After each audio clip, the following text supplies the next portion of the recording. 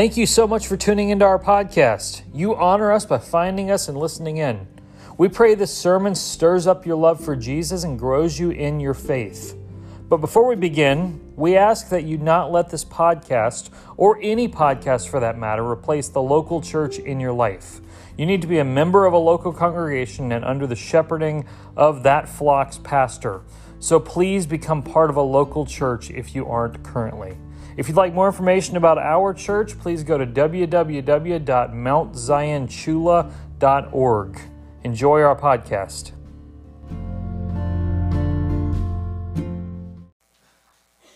Open your Bibles to Exodus 20.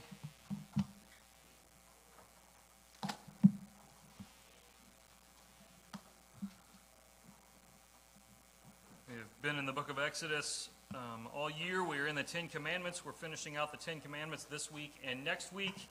And so today we come to the 9th commandment in verse 16.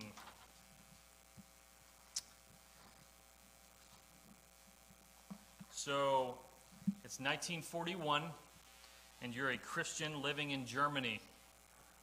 You're part of the resistance against the Nazis. You're helping protect Jews by hiding them in your attic. And you get a knock at the door. It's a Nazi officer. The Nazi officers ask you, are there any Jews in your residence? And you know you've got some hidden in your attic. So what do you say? That's often the question leveled at Christians about the 9th commandment of the situation of you either, it's a lose-lose situation. Either you tell the truth and Jews get killed, or you lie and you break the 9th commandment. Which one do you do? And so it's situations like that make you ask the question, is it really a sin to lie all the time? It begs that question. When it comes to this commandment, how do you keep it in every single situation? Why is it so wrong to lie? And are there situations where deceiving someone is not breaking this commandment? We're going to deal with some of those things today. And so the 9th commandment, verse 16, Exodus 20, verse 16, let's read it. You shall not bear false witness against your neighbor. You shall not bear false witness against your neighbor. Society is built on truth.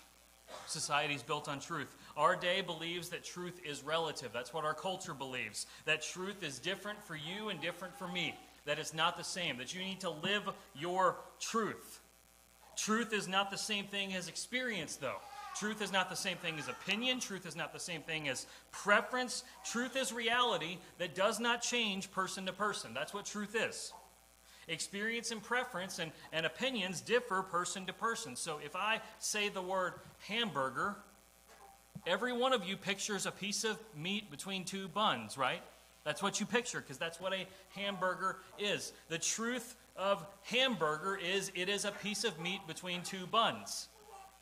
But what you want on that hamburger differs person to person. Every one of us has a different preference for what goes on their hamburger. I prefer pickle, onion, and ketchup on my hamburger. I don't like mustard. I don't like cheese on my burger. I don't like tomato. I don't like mayonnaise. None of that. But different ones of you like those different things. Truth is not that. That is preference. That is opinion. That is experience. Society has to have truth to exist. If there is no established truth, it cannot function. Live your truth, the slogan of our day, it's a horrible idea to promote. Because what if my truth involves harming other people? Am I supposed to live that truth? What if your truth and my truth contradict? We go to war against each other. That's what happens. There has to be established truth and clear falsehood. If there isn't, we are left to madness. That's what happens. Now, truth is what is, and truth is what happened. Not interpretations of it, what is. And we live within that. We live within that reality. That's why you get so crazy and so agitated when you're lied to or when you suspect you're being lied to. That's why that happens to us. When I was in college, my best friend and I both liked the same girl, and she knew it. And my best friend ended up dating her. But they kept it a secret from me for a little bit because they knew it would hurt me if they found out. But I was suspicious of it. I shared it with my roommate, different friend. I told him, hey, I think they're dating and I think they're not telling me. And my roommate made this suggestion, we should follow them and find out. And so me and my roommate and this other friend were all three hanging out one day, and I was texting the girl at the time, and she wasn't really responding, and I'm like, something's fishy here. And my friend that was supposedly dating her said he was going to go eat lunch at or eat dinner at the dining hall. So he left, and my friend suggested, let's follow him, and let's find out if he's going to meet her. And so cue Mission Impossible music. We take off out the door a couple minutes behind him. We're hiding behind bushes. We're hiding behind walls. It's epic. And we have seen no sight of the girl at this moment, just him. We can see him walking toward the dining hall. We get down there, and we get to the door, and I look at my roommate, and I say, what are we going to do if they're both in there? And he said, man, we're just going to pretend that we're here getting dinner. What do you think we're going to do? So we entered, and there they were, eating together. And they saw us. And I was like, oh boy, abort mission, abort mission. So we went up really quick and bought food and took off out of that place. If you think you're being lied to, you turn crazy. You do. Because the world functions on an understanding of reality. So the 9th commandment here, it is not do not lie. That's not what the commandment says. It says you shall not bear false witness against your neighbor. Lying is included in it. This is a form of lying, but the commandment is don't bear false witness against your neighbor. Remember, the 10 commandments are expansive. They include a lot of things within them. That's what they do. So the 10 commandments, the commandment itself puts forth the worst way that you could break this. And so that's why when we talked about murder, it's also a commandment against unrighteous anger. When we talked about adultery, it's also a commandment against lust, because it covers all the different ways at which this can be broken. And so when you get to the 9th commandment, you have to ask what all is included in bearing false witness. So let's work through some of them. First, it's what it says, giving false testimony against anyone. In a general sense, we can say lying is giving false testimony. This is what the commandment forbids. It's in the context of court, and actually you'll see this fleshed out a lot in Exodus through Deuteronomy. It's in the context of court. The worst way you could lie about someone is to testify falsely about them in court in such a way that results in them being condemned by the law. But outside of court, that's a good definition for what lying is. Testifying wrongly about somebody. So that brings up some questions, though, doesn't it? What if I lie about myself? What if I lie about myself? I'm not testifying against them. I'm testifying against myself to somebody else. Well, you're doing often that to harm someone else or to build up your own pride. And listen to what Proverbs 6 says. Proverbs 6:16 through 19. There are 6 things the Lord hates, 7 that are an abomination to him.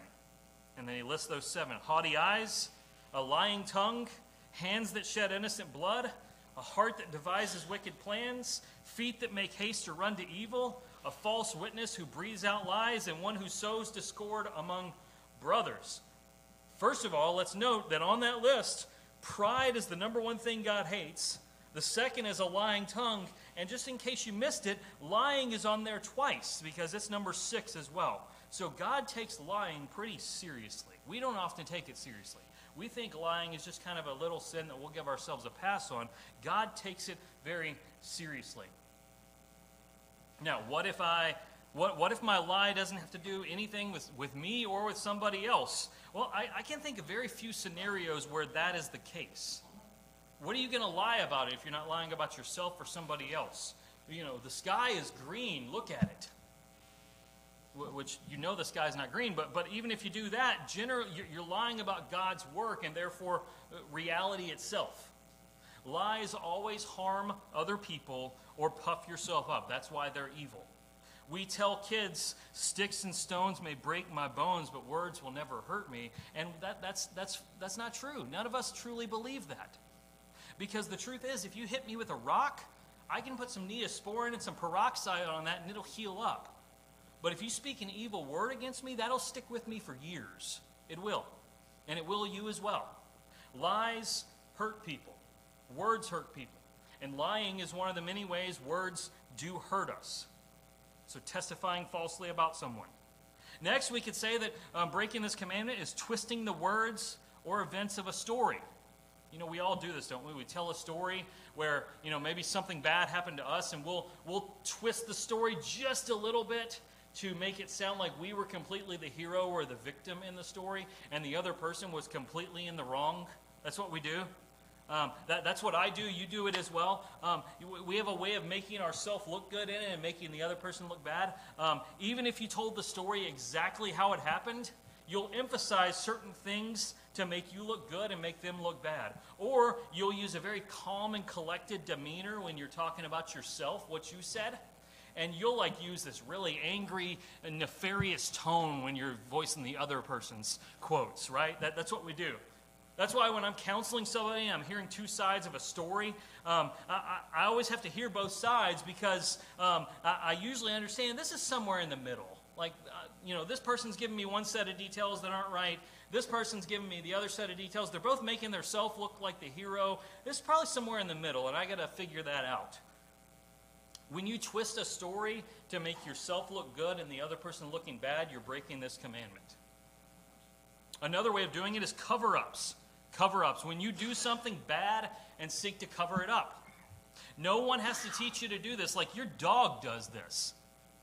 We do this. When I was in first grade, my teacher, I don't know why I did this, but we were having a coloring day, and I took a crayon. I have no idea what possessed me to do this, but I took a crayon, I put it under my shoe in the arch of my shoe, and I just walked around the classroom making this huge line on the floor.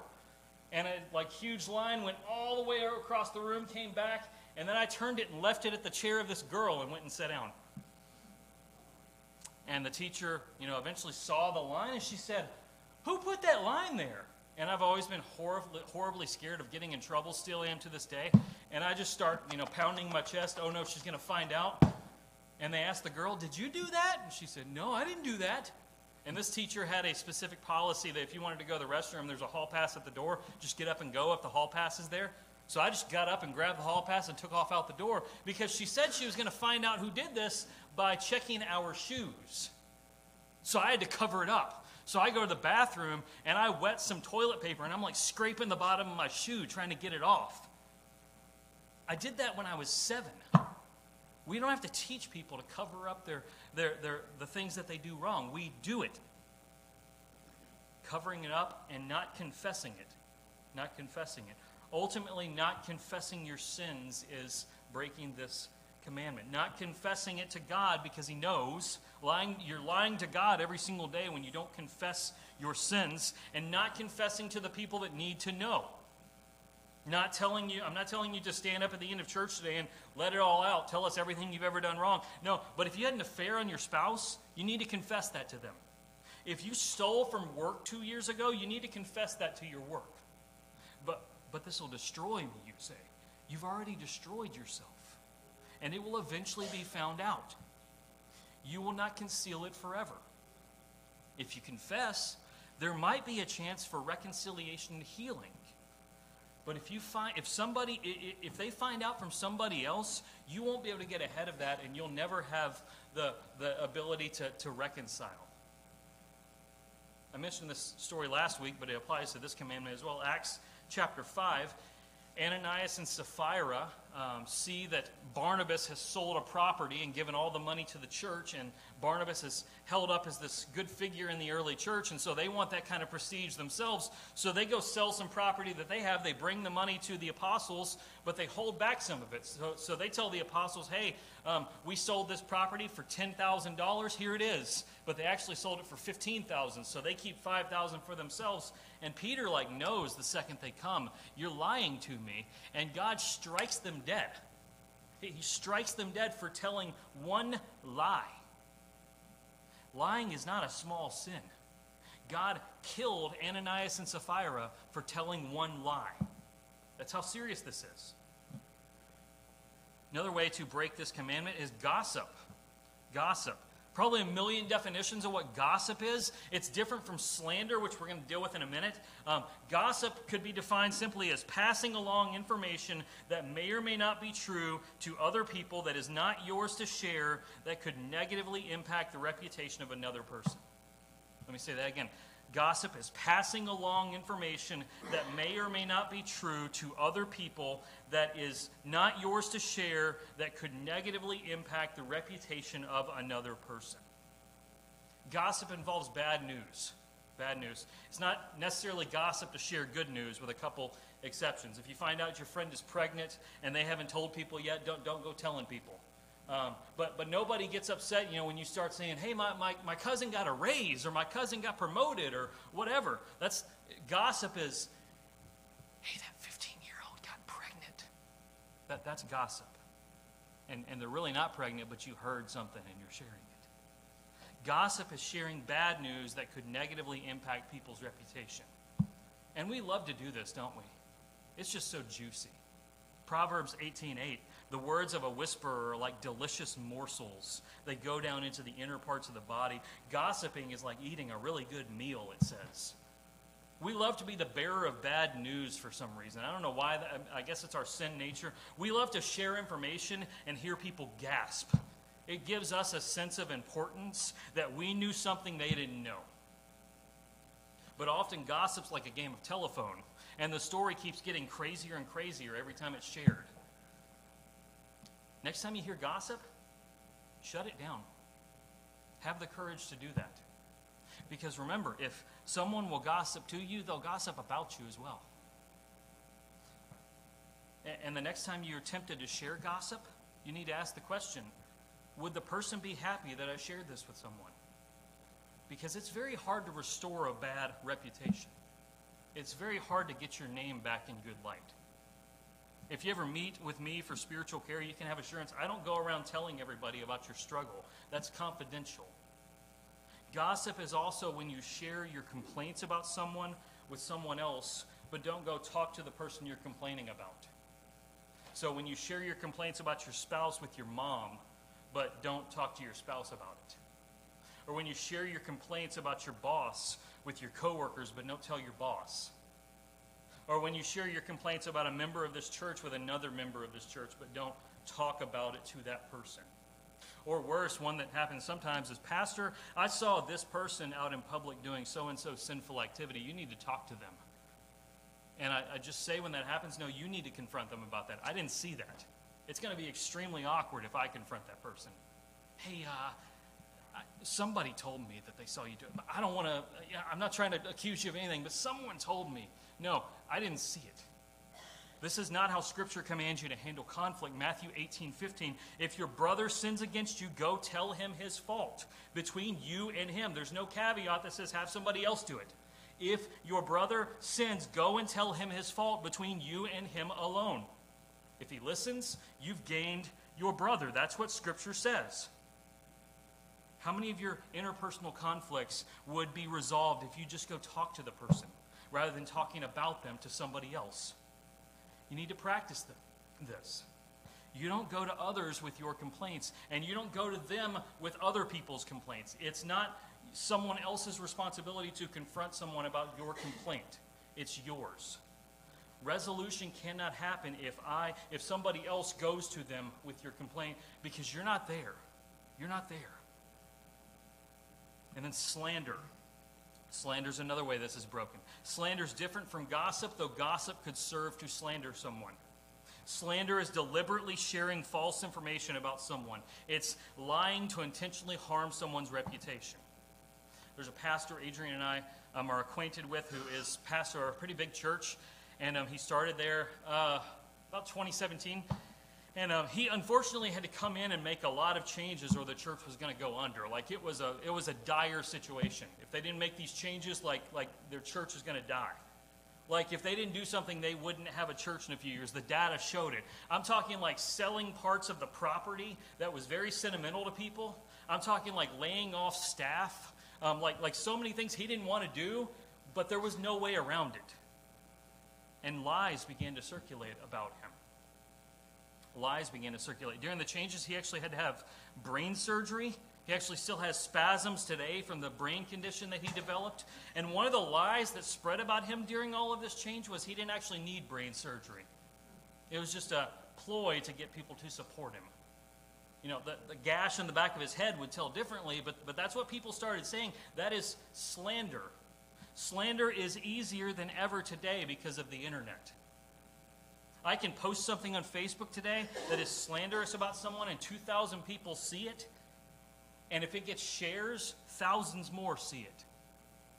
I read recently that when bad news is shared about a person on Twitter, on average it gets 4,000 shares. But if it turns out to be false and there's a retraction put out, it only gets an average of 300 shares.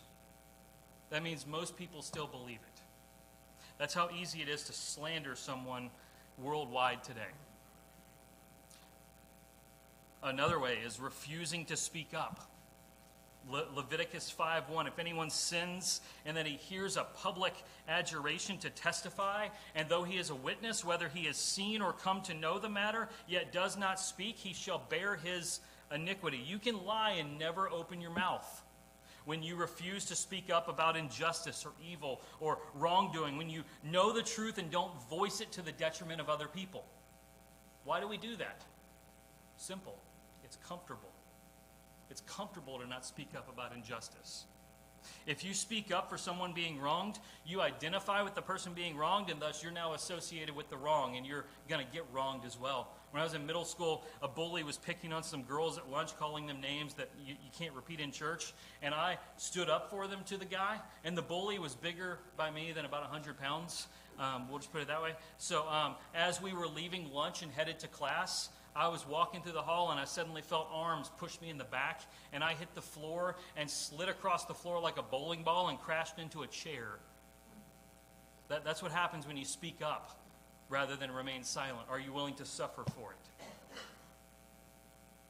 So what about those scenarios that I started with?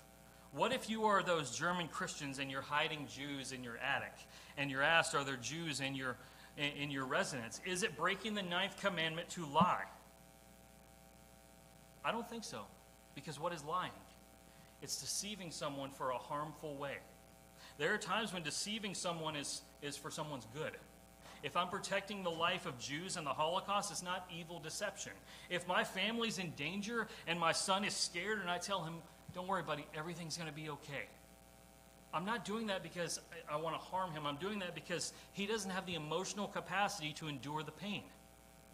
There's biblical examples of this. We can remember earlier in the book of Exodus, what happened? Pharaoh is killing all the kids in Israel, and what happens? The midwives are told to slaughter the children when they're born, and they tell them, we don't get there in time, sorry. They do, but we don't get there in time. We can't do it. They're fast women. They push those babies right out of there, and we don't get there in time. Or think ahead to the story of Rahab. What does Rahab do? Rahab hides Jewish spies on her roof, and when the people of Jericho come and say, are there spies here? She says no. And what happens? She is the only person redeemed in the entire city of Jericho. She's redeemed for doing that. There are times when for righteousness' sake we're not in sin to deceive. Notice the command. It's against your neighbor. The heart of Commandments 5 through 10 is about loving your neighbor. That's the goal. That's the goal. The command is love your neighbor as yourself. We ultimately ask the question, do you want to be lied to? You don't. Nobody does. We want the truth. So the way we love our neighbor as ourselves, the way we treat others the way we want to be treated, is to do two things. First, speak the truth to our neighbors. Ephesians 4:25. Therefore, having put away falsehood, let each one of you speak the truth with his neighbor, for we are members of one another. Especially in the church, we speak the truth. Because that's what Ephesians 4 is talking about, the church. We are members of each other in the church. We're a body of Christ. We're one family united to each other by faith. We are members. So if I lie to you, I'm lying to all of you. If one of you lies to another one of you, you're lying to all of us. We're all tied together as members of the same body. But overall, we speak the truth to our neighbor. We don't live deceptively, because if we do, it will form your reputation. It doesn't take much for someone to see you as deceptive. One time I was asked to preach at a church by one of my family members who was involved in that church. He was planning a youth service. He asked if I'd come preach it, and so I came and preached it. And I mentioned to another family member that I was preaching at this family member's church, and that family member that I was talking to told me, "You need to preach a sermon on lying," because that family member at that church was known to be a deceiver. It doesn't take many lies before you start seeing someone as a deceiver. You speak the truth in love. That's what it says. We love to speak the truth. We rarely do it in love. We speak it in love. It's unloving to lie to someone, and it's unloving to speak the truth to them wrongly. We speak the truth in love. Secondly, we protect the name and reputation of our neighbor.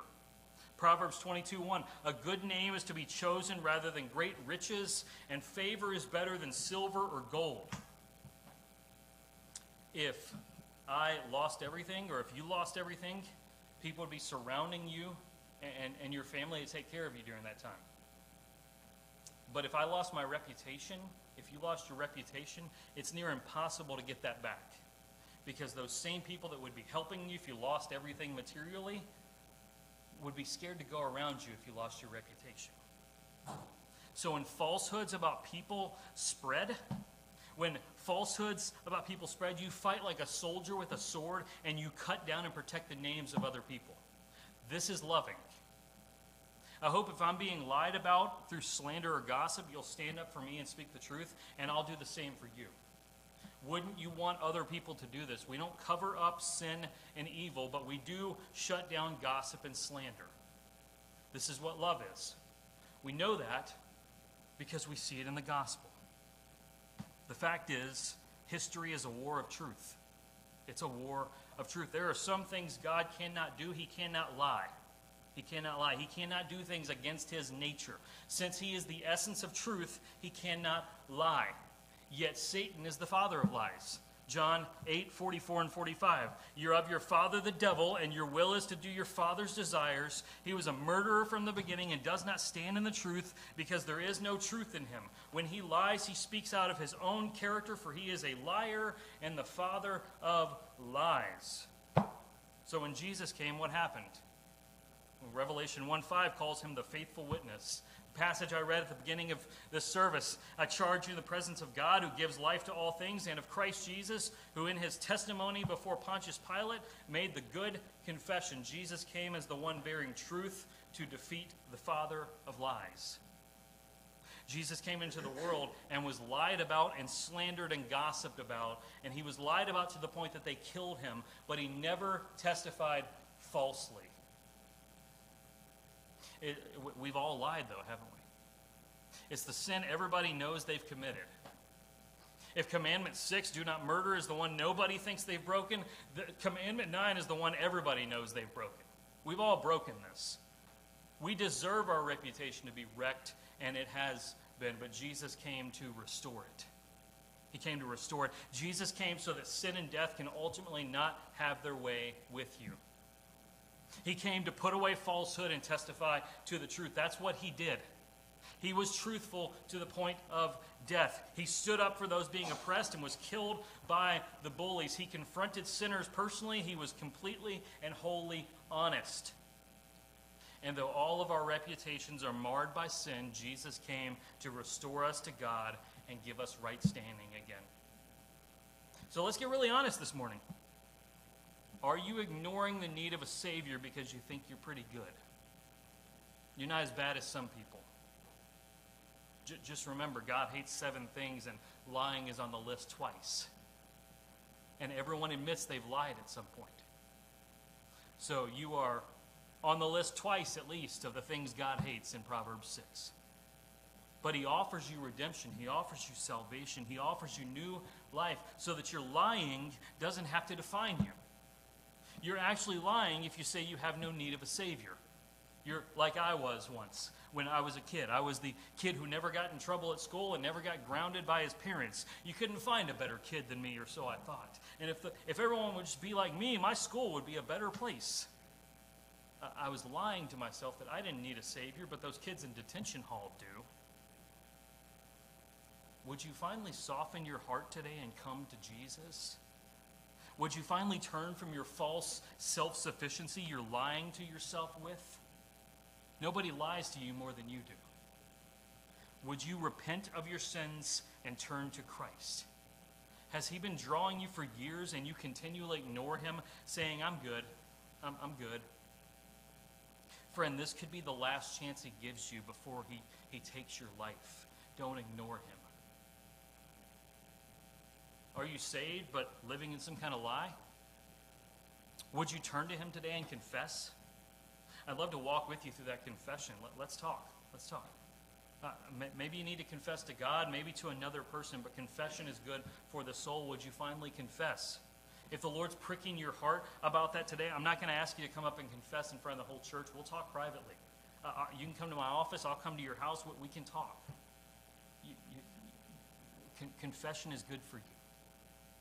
Is the Holy Spirit working in you this morning to turn you from falsehood to truth?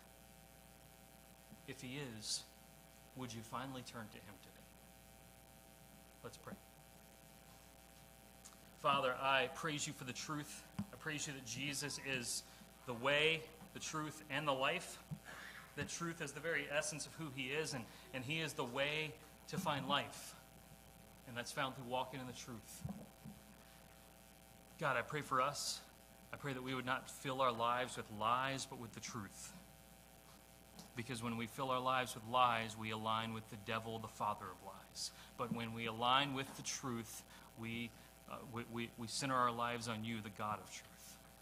I pray for any here who don't know that God, who don't know Jesus, that you would draw them to yourself now.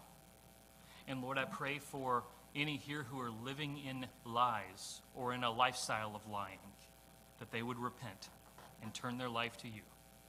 It's in Jesus' name that I pray. Amen. If the Holy Spirit